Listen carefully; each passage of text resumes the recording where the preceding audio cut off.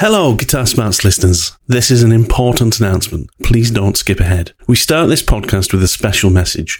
Way back in 2021, Guitar Smarts had the pleasure of interviewing the utterly fantastic Matt Long. Matt is a multiple award-winning British blues guitarist and lead singer of the British blues band Catfish and hard rock outfit The Revenant Ones. He joined us for episode number 20 and was a truly gracious guest who spoke about his career, his childhood, guitars, and meeting his hero, Joe Bonamassa. Well, Matt needs your help. Through 2023, Matt has been undergoing treatment for bowel cancer, and his recent prognosis has meant that to extend his life and retain a chance of survival, he needs to seek private treatment outside of the NHS. Matt's family have set up a GoFundMe page that is linked in the Guitar Smarts link tree in the description of this podcast. And we at the Guitar Smarts podcast would like to invite each and every listener to consider donating towards this fund that could well save the life of one of the brightest guitar talents of our generation. Now is the time, folks. Head on over to the link in the description to find the GoFundMe page. Donate what you can. Your donation could save a life. Thank you. Enjoy the podcast. I'm surprised they didn't do the pink. Yes. Do you know the pink guitar he's been playing Roxy, for like the last year? the Roxy, yeah. The thing that he's been playing as part of his Sob Rock album that has come out. I'm surprised they didn't do a pink version of that. But actually, you know, although I think there may be some sensible reasons why they've chosen the colours they did, they're pretty uninspiring. They're ugly. They are. The Dragon Fruit Red is probably the only one that feels interesting to me.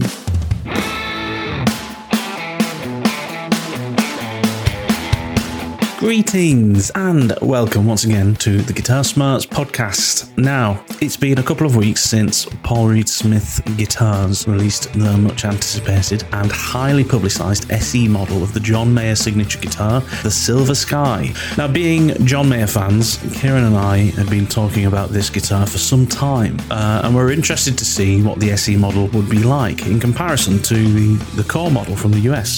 Safe to say, the specs of this new guitar and its apparent performance left us itching to have a good old chat about it, so that's exactly what we've done this week. To be clear, we have not yet had the chance to play either the USA core model or the SE version of these guitars, so our opinions so far are our own, based off what the guitar specs are on paper and from the comments and reviews of those who have reviewed these guitars online. We would encourage you as always to make up your own mind on what you think. Please remember that if you like what you hear and you enjoy listening to this podcast, then why not share it with a friend, tell them it's worth a listen, and follow us in your favourite podcast app so you never miss a show. Follow the links in our description to find places online where you can buy Guitar Smarts merch, you can contribute to the show, or simply leave us a review. And of course you can find links for our social media pages on Facebook and Instagram too, so come and give us a follow and a like over there as well. Hope you enjoy this week's conversation. Let's get to it. Kieran, how you doing, mate? You well? I'm really good, mate. I'm looking forward to today. I think we both are looking forward to a good chat. But yeah, I'm good, mate. It is crisp and frosty outside, but equally sunny at the same time. Kids are back in school. Yeah. And yeah, all is good in the world. Yeah, it's one of those beautiful winter days, isn't it, at the moment? I mean, just for the listeners' sake, today is the 14th of January? Friday the 14th? Yeah, Friday the 14th of January, recording this. And it is a beautiful, crisp winter's day. Sunny outside. It was absolutely freezing this morning. I did the school run this morning and I had to defrost the inside of the car as well as the outside of the car. It was that cold. It's like scraping the inside as well, but never mind. But yeah, it's good though, isn't it? It's kind of, I like days like this when it's crisp. I'll probably go out for a nice walk later on. Yeah. How's your week been, dude? Has it been good? Yeah, it's been full on. It's kind of second week back to work after Christmas. So like the first week, people were still kind of in holiday mood. Some people had taken extended leave, so it was all quite quiet, and it kind of felt like I was still on holiday a bit more and just dipping into work. But today it's been fully back on with work. But you know, that's all good, and it pays the bills. But yeah, it's Other than that, pretty good, mate. I can't complain. How's things with you been? You all right? Yeah, good. Been a good week. Nothing really much to report. It's just been another week, really. You know, been doing a bit of guitar practice this week. Been trying to write some backing tracks because I've been enjoying kind of playing along to things, because sometimes I kind of feel like in my practice I want to play along to a particular chord sequence or something, and you kind of get a loop going. And then I was thinking, well, what if I kind of, because I've got some like drum kind of loops and things that I can use. So I was using that to kind of make some tracks. And in the end, I started making some like backing tracks. So I'm trying to do a bit more of that because it's good fun. Maybe what we'll do at some point is kind of make them available to kind of Guitar Smarts listeners to download, you know. Yeah. But yeah, just been doing that. It's been a pretty a low key week really for me in terms of, you know, just plodding along. But it's been a big week in the guitar world, hasn't it? This week. For some of us, for you and me, definitely, it's prompted a lot of text messages between us. I think this is gonna be definitely an episode that's interesting to people that are contemplating a purchase of a particular instrument that we're going to talk about today. But generally speaking, I think this will be of interest to people, even if you're not thinking of purchasing this, because we're going to probably debate pros and cons and all kinds of angles on this particular topic. But yeah, you alerted me to this because I had no idea. Just before Christmas, during the Christmas break, you sent me a kind of an innocuous text that just kind of made me just go, what could this be like? So do you want to tell the audience what the message was that you effectively kind of sent me? Yeah, well, it was about the new PRS Silver Sky SE guitar, which is actually something that we discussed it a long time ago, because the rumours have been around about this guitar for, I think, the last couple of years, really. Yeah. And it's finally out, and there's some really interesting things about this guitar that I think are worthy of a podcast discussion. That's why we're talking about it today. So this week's discussion is we're talking about the PRS Silver Sky and the PRS Silver Sky SE. What it means, trying to understand what PRS are doing here, because this isn't like what they've done before. The Santana model and the Santana SE were about as far apart as you could get, you know. I mean, if you buy a Santana PRS core guitar, I mean, you're talking £6,000-7,000. Oh, easily. More. I think they do a kind of. They have done at least some of the American-made Santana ones that go for kind of $4,000 to $5,000, which are a little bit less ornate. Maybe don't have some of the kind of private stock finishes and stuff like that. But yeah. I mean, you are talking about, you know, anywhere upwards of, you know, $3,500-4,000, all the way up to like $6,000-7,000 for some of the really, you know, limited run finishes of the Santana PRS. Yeah. And the other thing is just, I mean, we were just kind of briefly talking about this before we started recording, but I've never seen so much PR around a guitar before. So much, not just PR, but kind of coordinated PR. I mean, it's not even like it's advertised a lot. It's advertised a lot, but this guitar has been put in the hands of every meaningful social media and, you know, YouTube guitar channel prior to it being released, you know. I mean, everyone, you know, the guy from Music Is Win, can't remember his name, you know, Andertons have had it, all these different people, Murray Spender, they've all had this guitar put in their hands beforehand, and they've all released videos on the release day. PRS's own PR for this has included John Mayer himself, you know, so they've got the artist's complete buy-in. In fact, not only have they got the artist's complete buy-in, but he's clearly part of the process, not just for the core guitar, but for this, you know, Far Eastern made, more affordable, more accessible model. And then you've got other artists as part of the PR as well. So some of the videos that PRS have released involve John Mayer and people like Ariel Posen, David Ryan Harris, you know, all these different people playing the guitar. So I've never quite seen anything like it. I mean, it's incredible, the effort that's gone into this release, which begs the question, well, how good is this guitar? You know, is that PR effort, you know, equal in size to the belief PRS have in the quality of this guitar? Oh, interesting. Do you know what I mean? There's a lot of questions, I think, about this guitar. So many. I mean, you know, who's it for? Who's this guitar for? Is it for people who? Don't get me wrong, I like it. I think on balance, I think it's a fantastic guitar on paper. I have issues with it with certain things, I'm sure everyone has, but I think this is for people who can't afford the full fat version. Yeah, but they're quite open about that. Exactly, yeah. But I think it's also a very competitive guitar in that kind of sub £1,000 Strat style marketplace, which is, man, that's a congested area of the market. You know, the number of people that have got three single coil guitars in that kind of bolt-on neck style in that range is huge. So where does it sit in that marketplace? So, you know, there's some really interesting comments on some really interesting reviews. And I think I want to kind of, this week we're going to spend some time kind of disseminating all that information, and how I'm interested to hear your thoughts on it, because I know we don't think exactly the same on these things, but I'm interested to hear what you think. So what are your, given that you've spent some time before today kind of absorbing a lot of the information that's come out about this guitar, what are your initial thoughts? Okay, so to kind of understand where we've got to today, we kind of need to take a little bit of a step backwards, but it touches on a few of the different things you've said already around the PR effort and what we're going to make of this guitar, right? So we need to go back at 2-3 years now. 2018, I think, right, was when the Silver Sky first came out. And I still remember, as I'm sure you do, the release of this guitar and the controversy surrounding it, or the polarizing discussions, right, that started to take place. And I remember being quite vehemently disgusted at the release of the PRS Silver Sky. And I'm a huge John Mayer fan, right?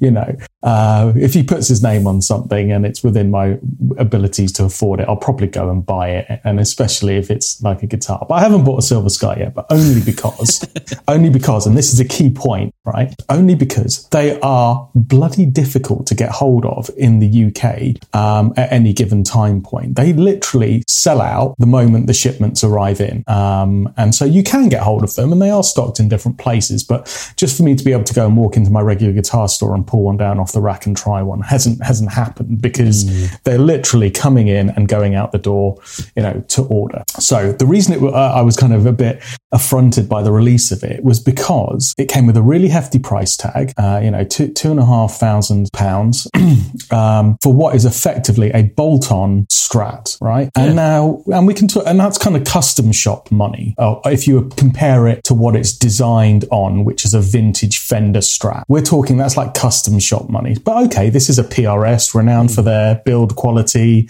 renowned for their beautiful tone woods, and renowned for, you know, producing some really great guitars. So you kind of allow some kind of allowances there, and you go, well, it's John Mayer as well. It's got his name on it. He's co-designed it. Okay, it's going to come with a premium price tag. It's affordable within reason. You know, it's not completely unobtainable like some of the Murphy Lab stuff we've ranted about before. But you know, I just thought, is this really worth it? So I'm still yet to play one and go, is it worth it? But you know, a lot of people rave about the Silver Sky and just go, it's just a really good guitar. And you go, well, great. If it's a really good guitar and it works for you, then brilliant.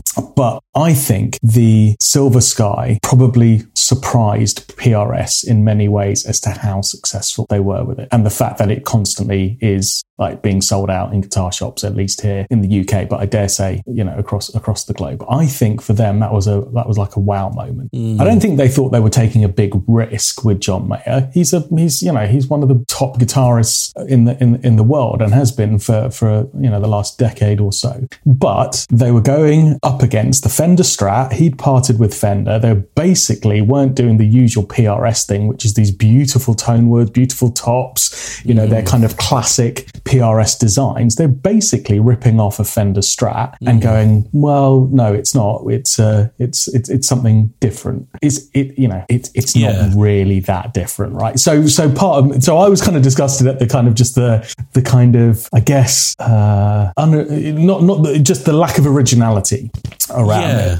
Because John Mayer, do you know what I mean? Yeah. It was kind of like, really, you're not going to. It was underwhelming at first, wasn't it? It was underwhelming. I think so much of the difference in that guitar is in details you can't necessarily see unless you have your hands on the instrument, maybe. Yeah, maybe so, and that is probably why those that have had their hands on it and have played one, that do own one, go, this is a really good guitar. John Mayer aside, and how you feel about him, and probably if you've purchased one of those, you're a John Mayer fan anyway. But the guitar itself, PRS's build quality, all of that kind of stuff thrown in, people go, this is just a brilliant guitar. So let's take that as read, and let's just go, it's a brilliant guitar. And so the original discussions around, oh my God, they've just made a Strat but put PRS headstock on it, I think have probably moved on because people have recognised it's a really lovely guitar that sounds great, plays great, and is a cool guitar. And they did some really cool finishes with it, some beautiful finishes. The original finishes were all based on, I think, the kind of Tesla car colours, but then they started to do some really funky kind of metallics and all of that. So it's kind of it's evolved. But I still think that Paul Reed Smith and the business machine that sits behind PRS must have just gone, wow. We thought we thought we'd sell a few of these, and we thought they'd be in demand, and it's John Mayer and all of that. But I reckon there are guys in PRS just going, ka-ching, this is brilliant. This is a moneymaker. This is absolutely working for us.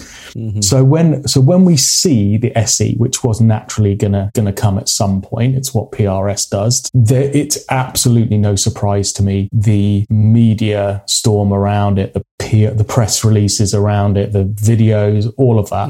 One, because that's how you market these days effectively. It's social media is the key tool to do this, so you've got to develop all that collateral, and it's not about getting the write-up in the guitar magazines anymore. It's about getting it into influencers' hands and getting the word out there and getting them raving about it. But moreover than that, these guys are going to want to shift the units and units of these, because I think this has taken PRS as a company to another level of exposure and top of mind awareness. And they've always been a big player, but now this starts to put them into the kind of Fender, Gibson kind of notoriety levels with the volumes that they're probably selling of these guitars and intend to sell. So I think they're like, yeah, absolutely, chuck the marketing budget at this wholeheartedly, because we are going to sell a boatload of these very easily. Well, it's almost kind of, you can imagine it being the one guitar that they do in their entire range that basically pays for the running of the company, almost, Right. Yeah, right.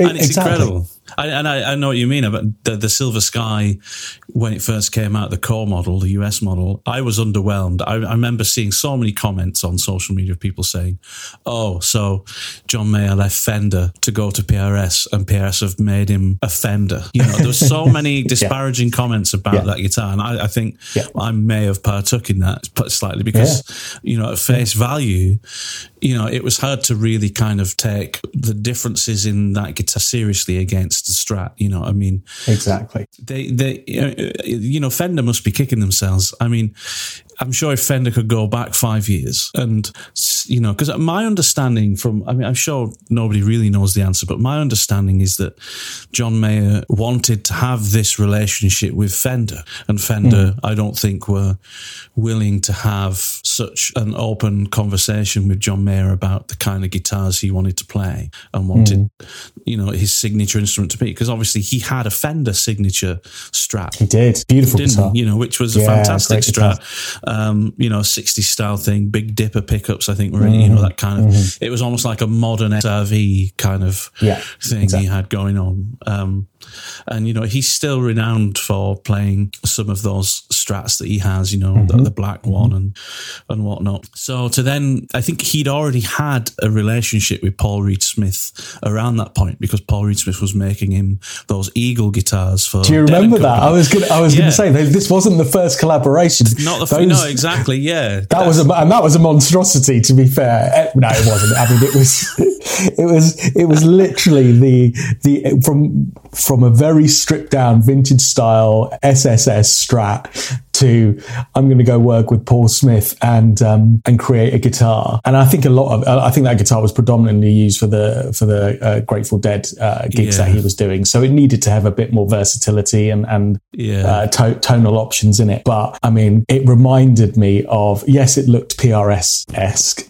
but it reminded me of when I was a kid and I used to draw like sports cars. But it would be like a sports car with like 17 machine guns on it and like sirens and like fireworks popping out of it. It was just like a guitar taken to the extremes. It's just like, and it cost like 10 grand or something. Didn't it was. I think you could. I think they did limited runs of those Modern Eagles you could buy, which was like £10,000 or something. And to be fair, Mayer's always played PRS guitars. His go-to's always been a Strat, but he's always played PRSs. You know, you go back to sometime around between Heavier Things and Continuum album time. So like around the time he was doing the trio stuff. Actually, it would have been before he did the trio, because he did a song with Herbie Hancock called Stitched Up on one of Herbie Hancock's records, and it would have been early to mid 2000s before he did the trio, because I think that's where he met Steve Jordan on the Herbie Hancock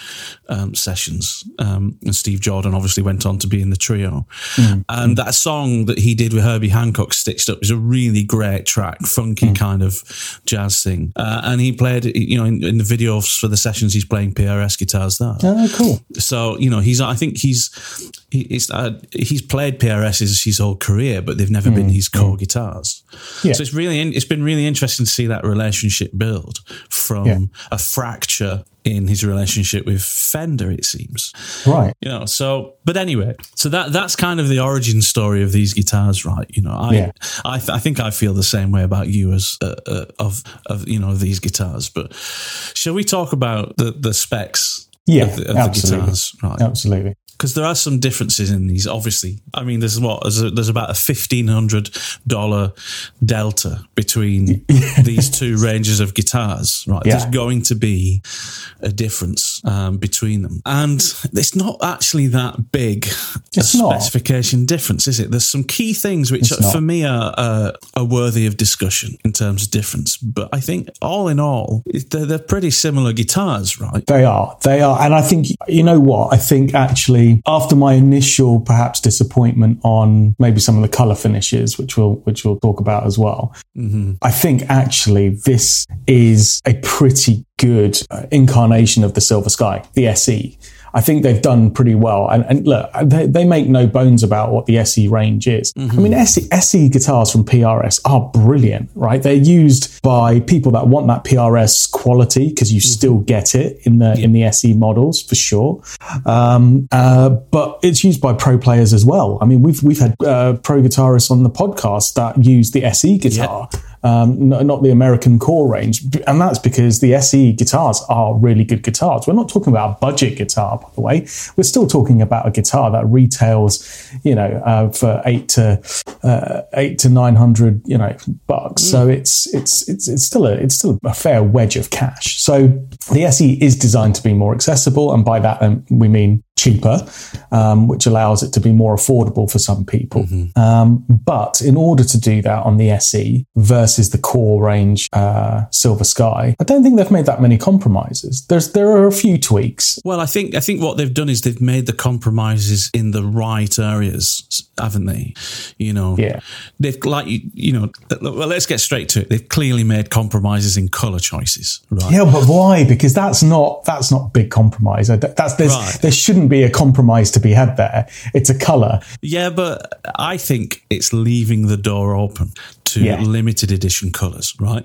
Because put it this way, what is the core price? What is the price for a core US Silver Sky? It's about $2,500, right? Right, exactly. So for the limited edition colours that they did recently, so like those colour flip, the Nebula, that's about $1,000 extra. Is it? I didn't know there was a premium on No. Okay. So there was a premium on those limited edition colours that they did. Right. So I wonder if they're leaving the door open here for limited edition colours on the SE as well. It maybe pushes it slightly over $1,000. But hey, you're getting something limited edition. I'm surprised they didn't do the pink. Yes. Do you know the pink guitar he's been playing Roxy, for about the last year? The Roxy, yeah. The thing that he's been playing as part of his Sob Rock album that has come out. I'm surprised they didn't do a pink version of that. That's the SE. So I'm really surprised. But actually, you know, although I think there may be some sensible reasons why they've chosen the colours they did, they're pretty uninspiring. They're ugly. They are. The Dragon Fruit Red is probably the only one that feels interesting to me. But other than that, the classic white or the yellow one that they've done is probably the only one I would stomach. No. The other two colours you can get for me feel just a little bit flat, and it's kind of. It's a little bit disappointing. I feel a little bit disappointed in the colours. I do massively. I was kind of like, no, I'm not going to get one of those. The colour doesn't do anything for me, right? So I wanted a Roxy pink one to feature in the range. Yeah. Like you, I wanted the tungsten or a grey version, some sort of grey. Yeah, grey like a gunmetal version. Almost, you know. Like a gunmetal, like to replicate the tungsten one that's pewter, in the core. Maybe, pewter. Like the Clapton signature pewter that you can get. That's a fantastic colour, something like that. A black one would have been great. And, you know, okay, maybe keep the... I would have kept the stone blue one, which isn't too bad. If I was pushed to buy one, it would probably be the stone blue. But I still don't think it's a particularly attractive colour. So yeah, I think they got the colours wrong. Really, they could have, and this wouldn't have affected price, right? A tint is a tint. When I'm not asking them to make it nitrocellulose. No, it's just a different colour of poly urethane. So I'll be interested to see how successful they are with these colours, but they don't do anything for me. That's what I mean. That has to be something to do with cost saving, because I know you're saying that it doesn't really change the cost, but to introduce new colours into a factory that's already producing guitars for PRS must have some kind of cost implication. And I wonder if they're using colours that are already available over there in Indonesia where they're making these guitars, right? So yeah, slightly kind of disappointed in the colours, but I think they're leaving the door open for something else in the future. Because that's classic. Yeah. That's also very much a John Mayer thing. He's very much he did that with his Fender signature instruments. They had new colours and new designs. And I think when his Battle Studies album came out, there was a Battle Studies version of the signature Strat that you could get. So he's very much a product man, and I think he's going to continue to kind of influence that product. You know, so maybe there'll be like a Generation 2 version of it that, you know, that'll come out over the coming years as he releases new material, and the SE is going to be privy to those changes, you know, those ideas that he has. I'm hoping, at least, because if it really is just those four colours for now, you know, that's a little bit disappointing. I'm sure you're right, Matt, because that is, again, you know, marketing 101, and it's certainly what we've seen from the Core Silver Sky range. In fact, we've seen some other changes to the Core Silver Sky since the 2018 release in terms of slight tweaks to the pickups, in terms of sound, slight changes to the neck carve as well has evolved over time. So we've seen some more little changes other than colours to the Core Silver Sky range. So that probably won't happen with the SE. That'll stay in terms of, you know, the main specs of the guitar. But I dare say that the colours will continue to evolve and change, because it's, you know, colours come and go with fashion and other things, right? So all right, I think we've probably discussed the colours enough. It's a subjective thing. That's probably the most subjective thing, isn't it? I think so. And arguably, is it the least important aspect of these guitars? It entirely is. It definitely is the least important thing, because you can just close your eyes and imagine any other colour you want. What really matters is I guess the feel and the sound. Here I am interrupting this fascinating conversation about the new PRS SE Silver Sky. However, if you've listened this far, you should probably subscribe, follow or like this podcast in your preferred podcast app. That way you never miss another show. You can even do that now while you listen to the show. I'll wait here while you do it. Done it? Okay, let's get back to it. But the last thing I wanted to just talk about in terms of specification difference. Let's talk the specs for sure. Yeah, is the wood choice. In the body. So the original is the core line is older, and this one is a poplar body. Yes. It's a slightly different wood choice. Poplars, I think, a slightly lighter wood. So I guess there'll be questions asked about that. Why is there a different tone wood used? But I don't understand tone woods that well, and from the short amount of research I've done, poplar's still. It's a cheaper choice for sure, but it's still a very good wood. I mean, from what I can understand, there's still some very high-end guitars that use poplar. Music Man, for example, apparently the Steve Morse signature guitar, which is a very, very high-end guitar, is a poplar body as well. So I guess it's just down to player preference. And one thing that I did realise after doing some research is obviously a lot of vintage Fender guitars used swamp ash and alder for quite a long time. They did. So those woods are revered as being vintage instruments. But from what I understand, the reason for those choices is because alder and swamp ash, they grow very quickly in swamplands and wetlands down in the south of the US in Mississippi. So originally when Fender were making these guitars, that was one of the cheapest woods they could get hold of because it was in abundance in the deltas of the USA. So it wasn't particularly a tone wood choice from Leo Fender to choose something correct. It was cheap materials at the time. It was, exactly. Now it's not cheap. Now it's a scarce material. It's considered expensive tone wood. Yeah, so, exactly. I think if you're thinking, well, it's not alder and I want the tone wood, you maybe just remember that alder was never chosen as a tone wood in the first place when these instruments were starting to be made. It was a cheap material. Correct. And poplar is a cheaper material now. So maybe in 50 years' time, poplar will be considered a scarce tone wood. I don't know. But I think some people may mention the tone wood as something that's of great variation, but I don't think it's that important. As well they should. It is a difference that will impart a slightly different character to the Strat. That switch that Fender made from swamp ash to alder was based on availability. It was also based on weight. The swamp ash ones were quite heavy, so when they started to make that switch over to alder in like the 50s, 60s guitars, players then liked the older ones because they felt they had still a nice tone to them.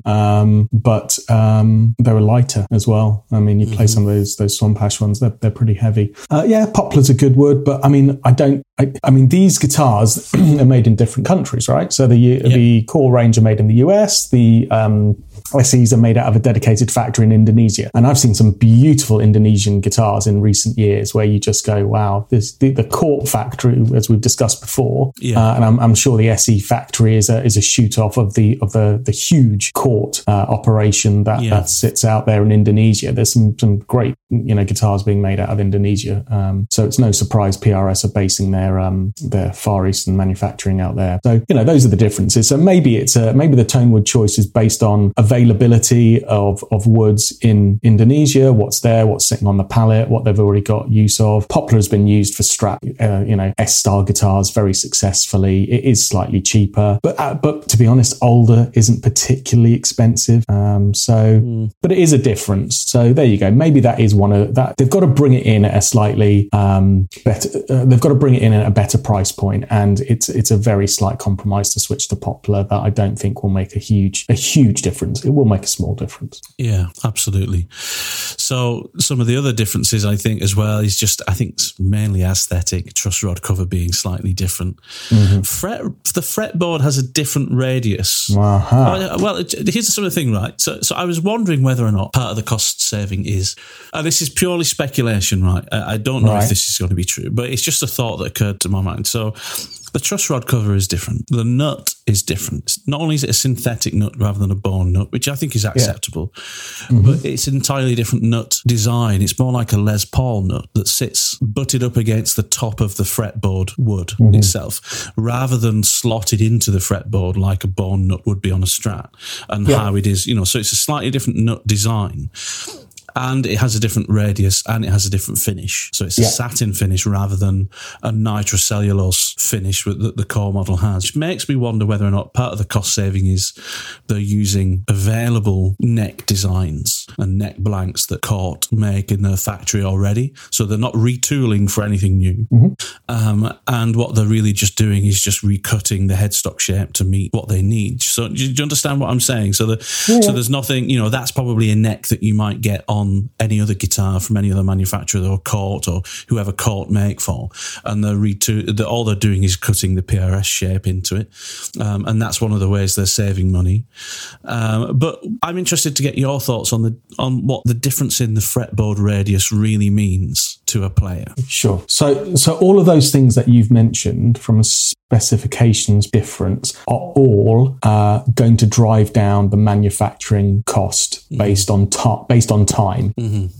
Because to slot a nut in a neck is much more exact and time consuming than to just butt it up against the top rather than having a slot. I mean, it may well be that in those factories in Indonesia, they will be able to CNC necks, to whatever spec they need. It may well be that these necks are, coming off a run that supplies other guitars and other manufacturers. But I don't think it's too much of an issue for them just to do a slot in CNC versus just a cut off at the top so the nut butts up against it. Yeah. What is more time consuming, whether you're using synthetic bone or real bone, and that I think is, I don't know if that's a difference between the two of them. The SE is a synthetic. The SE is a synthetic bone. It's not just a plastic. I think it's specified as a synthetic bone material. So it's probably like a, what are they called? Plex, not Plex. That's a setup machine. Tusk.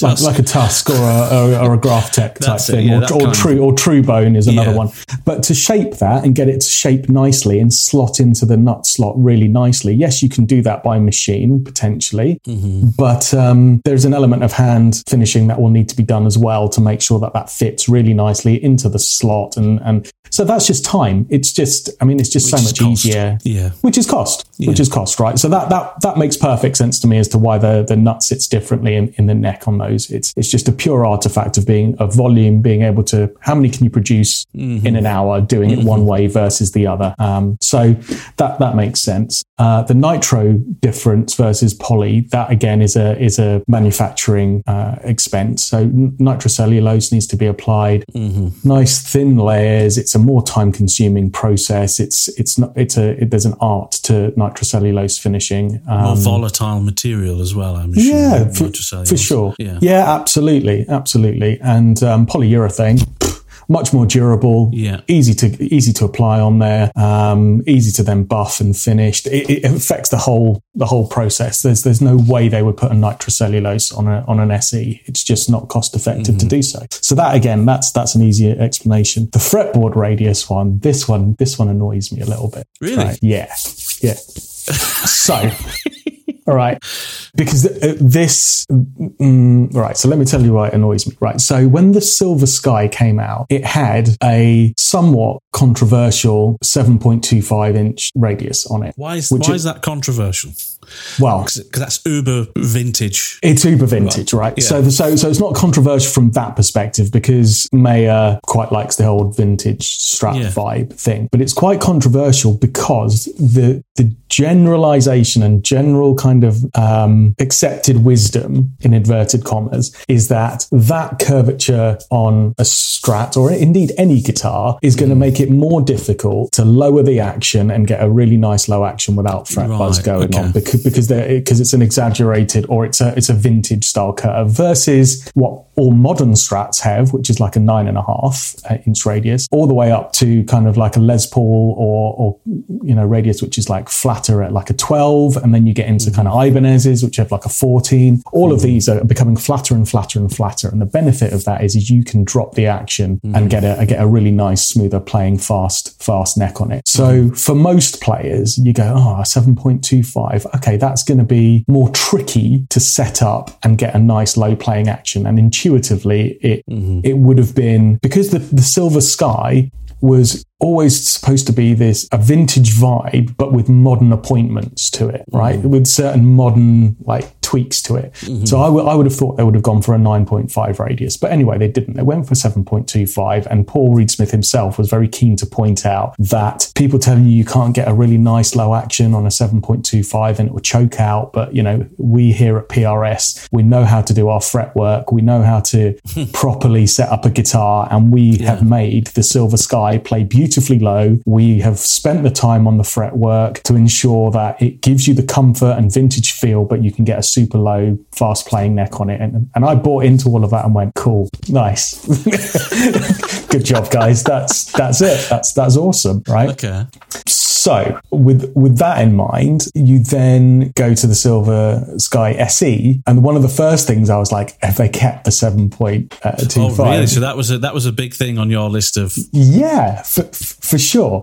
Because, again, it means as a manufacturing efficiency, it would have been very easy for them to go, no, we're going to go for a 9.5 on this one. And it's just easier because it's less time intensive to get the fret work right, to get the action load, to get it playing right, blah, blah, blah. But they've gone for what is it, an 8? Is it 8.5? So 8.5. Not massively different. It's not massively different. It's kind of halfway between a vintage and a modern. Yeah. So you kind of go, wow, they really have looked at all of the different angles just to save cost here. And probably in the right way, I guess. I don't know. So it's still going to have a vintagey feel to it because it's not quite the modern radius, but it means they've had to spend, this is the bit that worries me, is they've had to spend less time and attention on the fretwork to get this to play as well. So I'd be interested to see what the fretwork and finish is like on these SE guitars. But yeah, it's a shame. It's a shame they didn't keep with that original ethos of we've got a really vintage feel neck here, but we've set it up and we put the attention into the fretwork to make it play nice and low. Okay.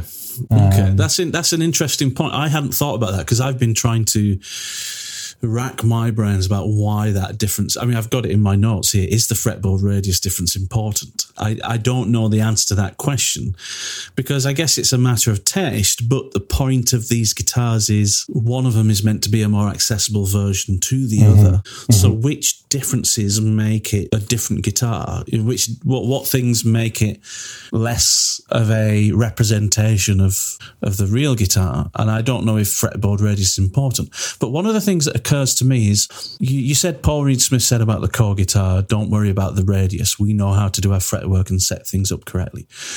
Do you think that they're making some kind of, rightly or wrongly, some kind of assumption that because these guitars are more accessible, they're going to end up in the hands of people that won't maintain them as well? Possibly. And therefore, they're easier then to keep a better playing experience over time if the fretboard radius is slightly flatter. I'm speculating, but I see. This is why I love talking to you, because you're just an all-round decent human being that believes a big corporate company gives a damn about what happens to that guitar once it's left their shop and is in the hands of the punter whose cash they've taken. My cold-hearted, cynical corporate mind goes, basically, just make it 8.5. It will still feel roughly like a vintage vibe, so that people won't complain too much and go, well, it doesn't feel anything like a core Silver Sky. But what it will mean is we don't have to pay as much attention in Indonesia to the quality of the fretwork and the setup, because the guys in Indonesia, again, will be able to get the job done quicker when they're making it. They won't have to agonize on the setup in the same way that the guys in the US factories will have to do. The guy in my local guitar shop told me that a lot of SE guitars in their kind of life cycle actually go from Indonesia to US for a quality control check before they're then shipped worldwide for distribution. I'd heard that too. Which then plays more to your humanitarian theory that actually, it's not all about just chucking these through as quickly as you can and getting them out there and making the job easier for the guys in Indonesia, because that shows a level of due diligence and care, doesn't it? That they get most of it made in Indonesia because it's cheaper and what have you. But then they still won't let it go out of the door without the proper US quality control check on it. So, who knows? But going to the point that you said, which is which of the specs will make the bigger difference, I think that's one that they should have kept the same. You think? Okay. I think they should have gone, no, we made a bold decision to go for a 7.25 on the Silver Sky. That is one of the core things that we should keep. Yeah, and I think you're right in saying logic would suggest that 9.5 was the next kind of radius that is kind of standard to go for. It just seemed to me like 8.5 is them trying to find a compromise between the original and what is cost effective to produce. That's exactly it. And we can't, it can't lose sight of the fact that this is built to a price. It clearly is built to a price whilst trying to maintain the best parts of the experience of the main guitar. And I think that's what we have to talk about next, right? I've watched some of the reviews of this guitar, and I'm sure you have too. And regardless of the differences in spec, the overall feeling I'm getting is that these guitars sound the same, right? Have you seen Murray Spender's review? I haven't. I watched one on Anderton's where the guys felt that there was a difference, or at least actually the people writing in the comment section felt there was a difference between the two, but not a bad difference, just a difference. But what was Mary Spender's video? So her video is she's playing a tune side by side. So she's got this. She's done it perfectly. Credit to her, because this is exactly how I would want to listen and see a comparison between the core guitar and the SE. Yeah. So she's playing a song and she's splitting, the song as she's playing, it's going from left to right, SE, core line guitar. There's no moments of change between the two guitars, like now listen to this or anything like that. She's just obviously recorded a track of just the guitar on both guitars, and what she's doing is she's mixing one in and one out. And I honestly, I cannot hear a difference. I can't hear a difference between the two guitars. Cool. They've got more or less the same pickups, right? They're not exactly the same pickups. One of them is the JM65 something, and the other one is the JM65 something S, in the SE. So there's obviously a slight difference. But, you got to give praise to PRS here and say you've clearly hit the nail on the head in what you were trying to do. You made a guitar that looks like the core line model. Probably doesn't feel exactly like it, but actually, credit to Mary Spender again. She said she preferred the feel of the SE compared to her £3,500 which she Nebula, does have, core Silver Sky. She actually said, I prefer the neck on the SE. It feels better. Personal preference, obviously. Some people will prefer the more expensive one. I would prefer the more expensive one because I'd paid my money for it.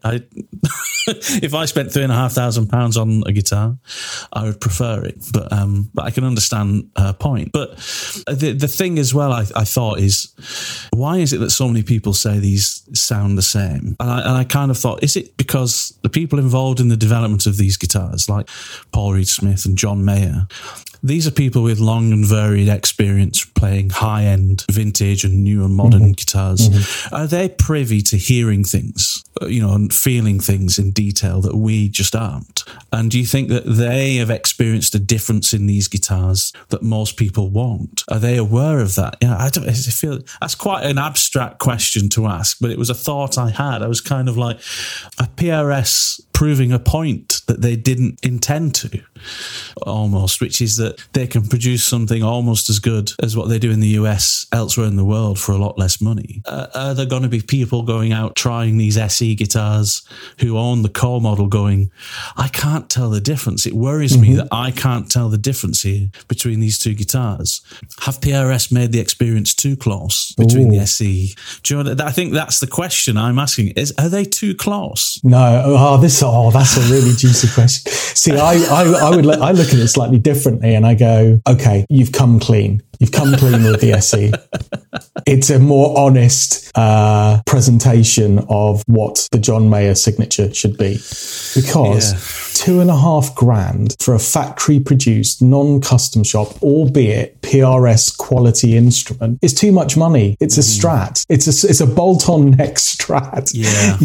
And guess what? The SE, made out of the Indonesian factory where they make some really nice guitars, lo and behold, has under PRS license license, obviously, and John Mayer influence created a much more affordable, what is it? A third of the price of the actual Silver Sky. And lo and behold, it sounds nearly identical, if not identical. Mm-hmm. Well, that just goes to show you that it's you're paying for the name and the PR around the US version Silver Sky, because at the end of the day, it's just a bolt-on Strat with his kind of custom wound pickups in it, which is going to affect the tone. But the pickups on the SE are reverse engineered in Indonesia from the John Mayer ones on his core guitar, which are wound in the US by PRS. So all they've done is basically gone, well, here's our US pickup that we make and hand wind ourselves. Here's the John Mayer ones. In the Indonesian factory, they've just taken them apart and built them exactly in the same way, but with the Indonesian materials. So lo and behold, it sounds exactly the same. So, and then they charge $800, $900 for it. For me, apart from the colors, if I was to buy a Silver Sky, I've changed my mind. It wouldn't be the US version, because I don't think it's worth the money. I think the SE is, once they've sorted the colors out, it's every bit as good a guitar. And and I've said in the past that I did think the Silver Sky was worth the money because of the superlative, quality control of PRS. I mean, I don't think anybody does quality control from a large scale manufacturer point of view than PRS does. That's the thing that they've prized themselves on more than anything. That's the thing that they say has got them where they are, is that they have to, you can't compete in terms of design in some ways with the companies. You have to compete in terms of quality.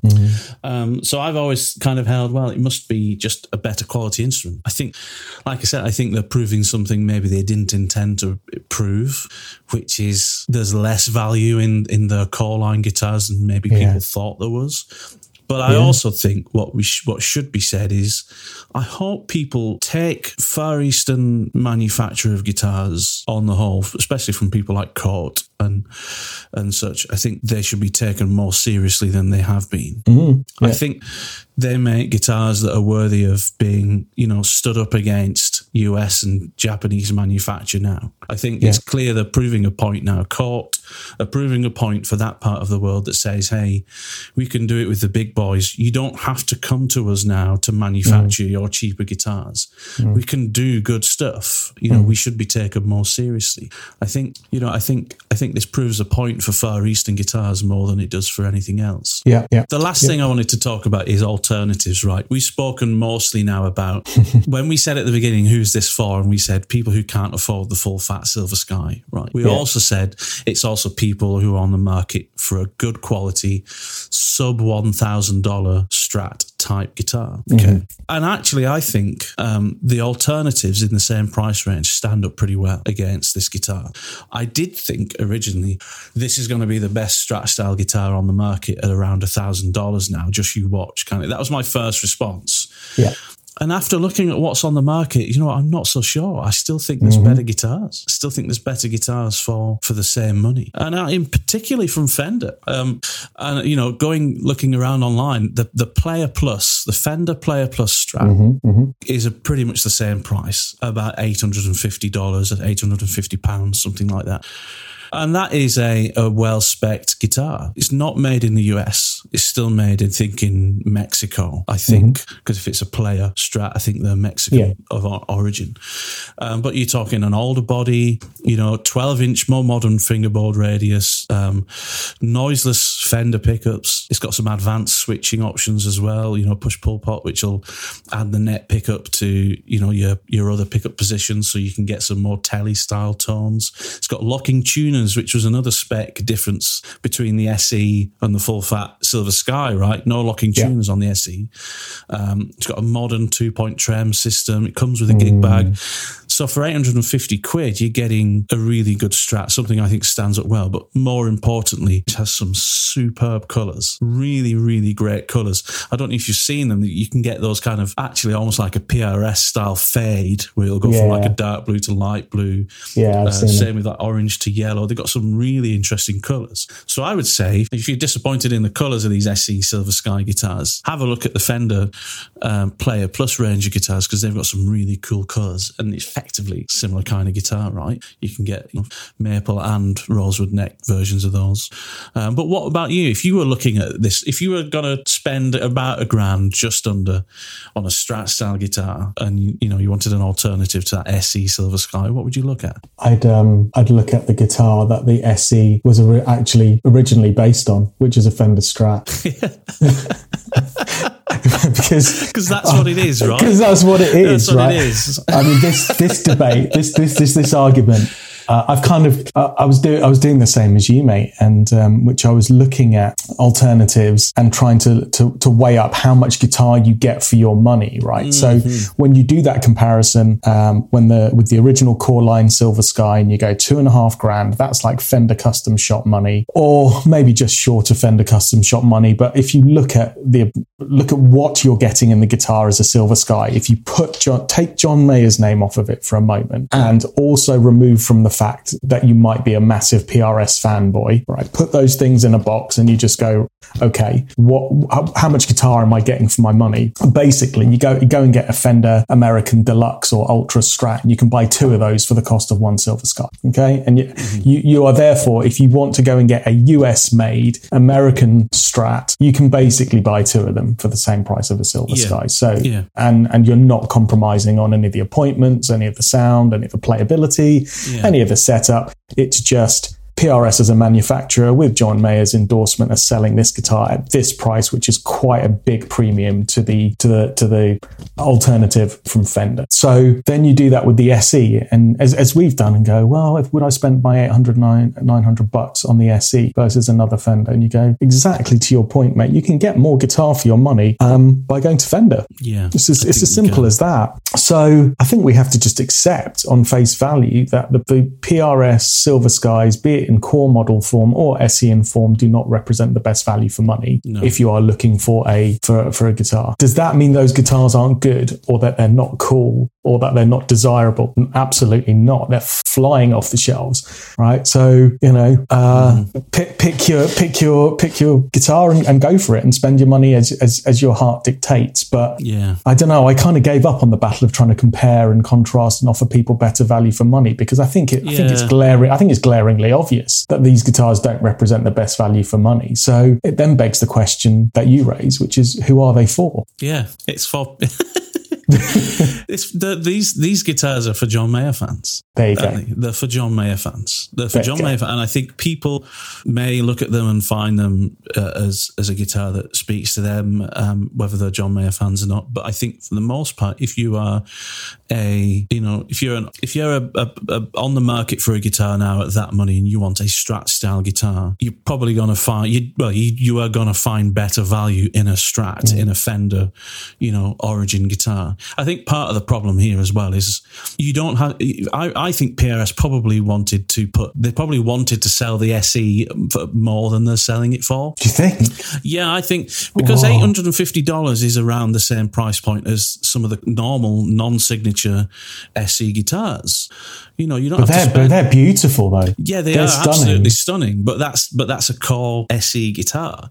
Yeah. Now you've got John Mayer's name on it. They could have gone $1,000. I think they could have sold it around 1,000, 1,100, and then they could have said we're about half the price of the US model, but still less than half. Yeah, exactly. The problem is now they're more expensive than the Fender non-US Origin guitars, and they're very close to the Fender US Origin guitars. So then you really struggle with the value proposition of, should I buy a US Origin Fender or a non-US Origin PRS that isn't the full fat version? Some people will even quite disparagingly and wrongly say, well, it's PRS's Squire. Why would you buy that? Why would you spend that much money on it? So I think there was a ceiling. There was always a ceiling on how much PRS could charge for a non-US Origin Strat style guitar. Your logic is really sound, mate. Yeah, really sound. I hope. Thank you. I think that's part of the problem, right? Is they're selling it for as much as they can sell it. The market, the market dictates the price, right? You can only dictate your cost. And I think the market dictates that they can't really sell these guitars for more than they are.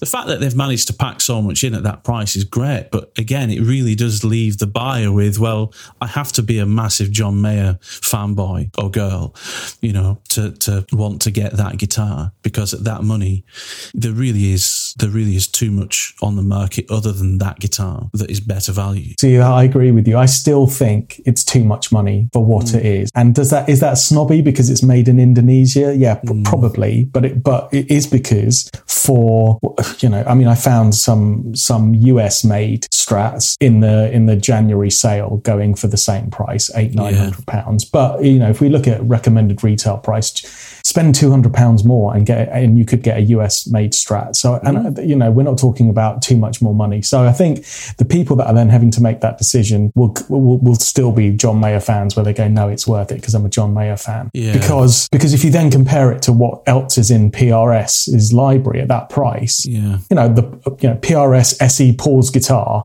right? That's the same price.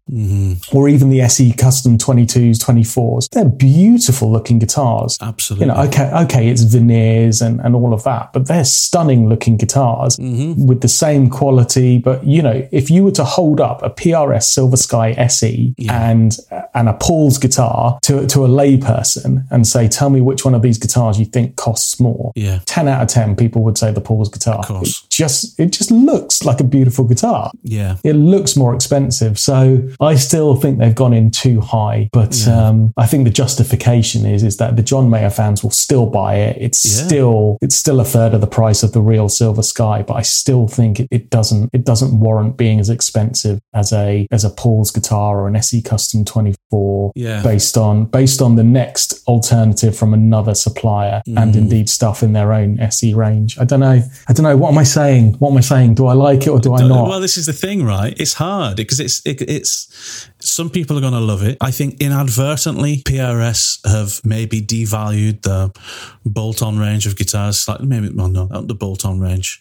I think they've devalued the Silver Sky Core model slightly. But I think some people will think, well, what am I paying for when I go for the $2,000 version, $2,500 version? If I can get what people are saying is not just ballpark, but the sound of that guitar with a slightly different feel and origin for, you know, a third of the price, more or less. It is a third of the price, pretty much. So I think they've inadvertently devalued the Silver Sky, maybe. They probably won't experience that because I'm sure the market, you know, people still buy what they want to buy. They still covet things that really, I mean, if people are going out there and still spending $5,000 on Murphy Lab guitars, then people don't really care about inherent value. They care about what they covet and love and what they really desire, right? So I don't think that side of the market's affected. This guitar is going to be bought, I think, 90% of the time by people who are huge John Mayer fans, or at least really, really love that sound that he has and can't just access the full fat USA model. That's what it's going to be bought by. And I think 10% of people that buy it are going to buy it because, well, they see it as another, valid option in their arsenal of guitars. And I think, you know, not the more intelligent buyer, because that's an insulting thing to say, but I think the more kind of somebody who's maybe approaching buying a guitar with a more less, you know, a more dispassionate mindset about wanting to buy a tool, an instrument that is a tool for them, something that they need in their arsenal, and they have a set budget and they're open to all considerations. I don't think it's going to be something that people are going to see as a worthy buy. I think they're going to find value in other instruments from Fender, maybe even other people doing great guitars like Reverend doing some fantastic guitars in that range as well that are similar. You know, G&L, you can get US origin G&L Strat style guitars at that price range as well. And G&L is practically Fender. You know, I mean, it's George Fullerton and Leo Fender started that company, long after they left Fender. So I think we've discussed it. I don't know where we came out though in terms of, is it a good thing or is it a bad thing? Do we like it? Do we not like it? I think once these arrive in guitar shops finally here in the UK, we'll go and try it and see what we like of it. But I still think it's a cool guitar, and I still think it's a lot cheaper than the core version. So for people that are after a Silver Sky in a more accessible way and want to play slow dancing in a burning room without having to raid their entirety of their savings, then there you go. I think it's best. I think it's all positive for us, right? For people on the buyer side of the counter in the music shop, I think it's all positive for us. I think PRS have done a fantastic thing. I think John Mayer has done a fantastic thing in making what is his signature guitar more accessible. But I think your point about it, about still being a Strat, why is it a Strat and it's so expensive, the core line model? I think it raises a few more questions about that still. Still does to me. There we go. Anyway, I feel so good to have that conversation. Did a whole episode on one guitar. Yeah, I know. We've been chatting about this on text for all week, little things. Let's talk about it on the podcast. I've been waiting for this conversation. It's been brilliant. Yeah. The irony being that, we're discussing the PR machinery that's gone behind this and, what that all means. And yet we have dedicated an entire Guitar Smarts podcast episode to the Silver Sky SE. So, we are part of the inherent problem. Yeah, we are.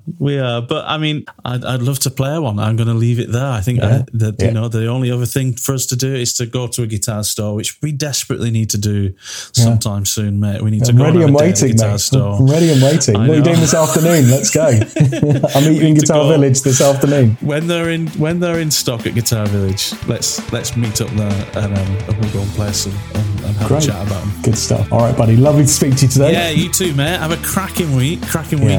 Take care of yourself. Looking forward to having another catch up next week. Speak soon. Speak soon, buddy. Take All it the easy. Best, mate. Ta-da. Thanks so much for joining us this week on the Guitar Smarts podcast. I imagine we've probably split the room on what people think about this new guitar from PRS, but we are really interested to hear about what you think about it. Let us know in our social media pages on either Instagram or Facebook. We'd love to know what the consensus is on this guitar. Check out the links in our description. You can find our social media pages, merch, store, and much more there. It's well worth a look. Anyway, until the next episode, have a great week. See you soon.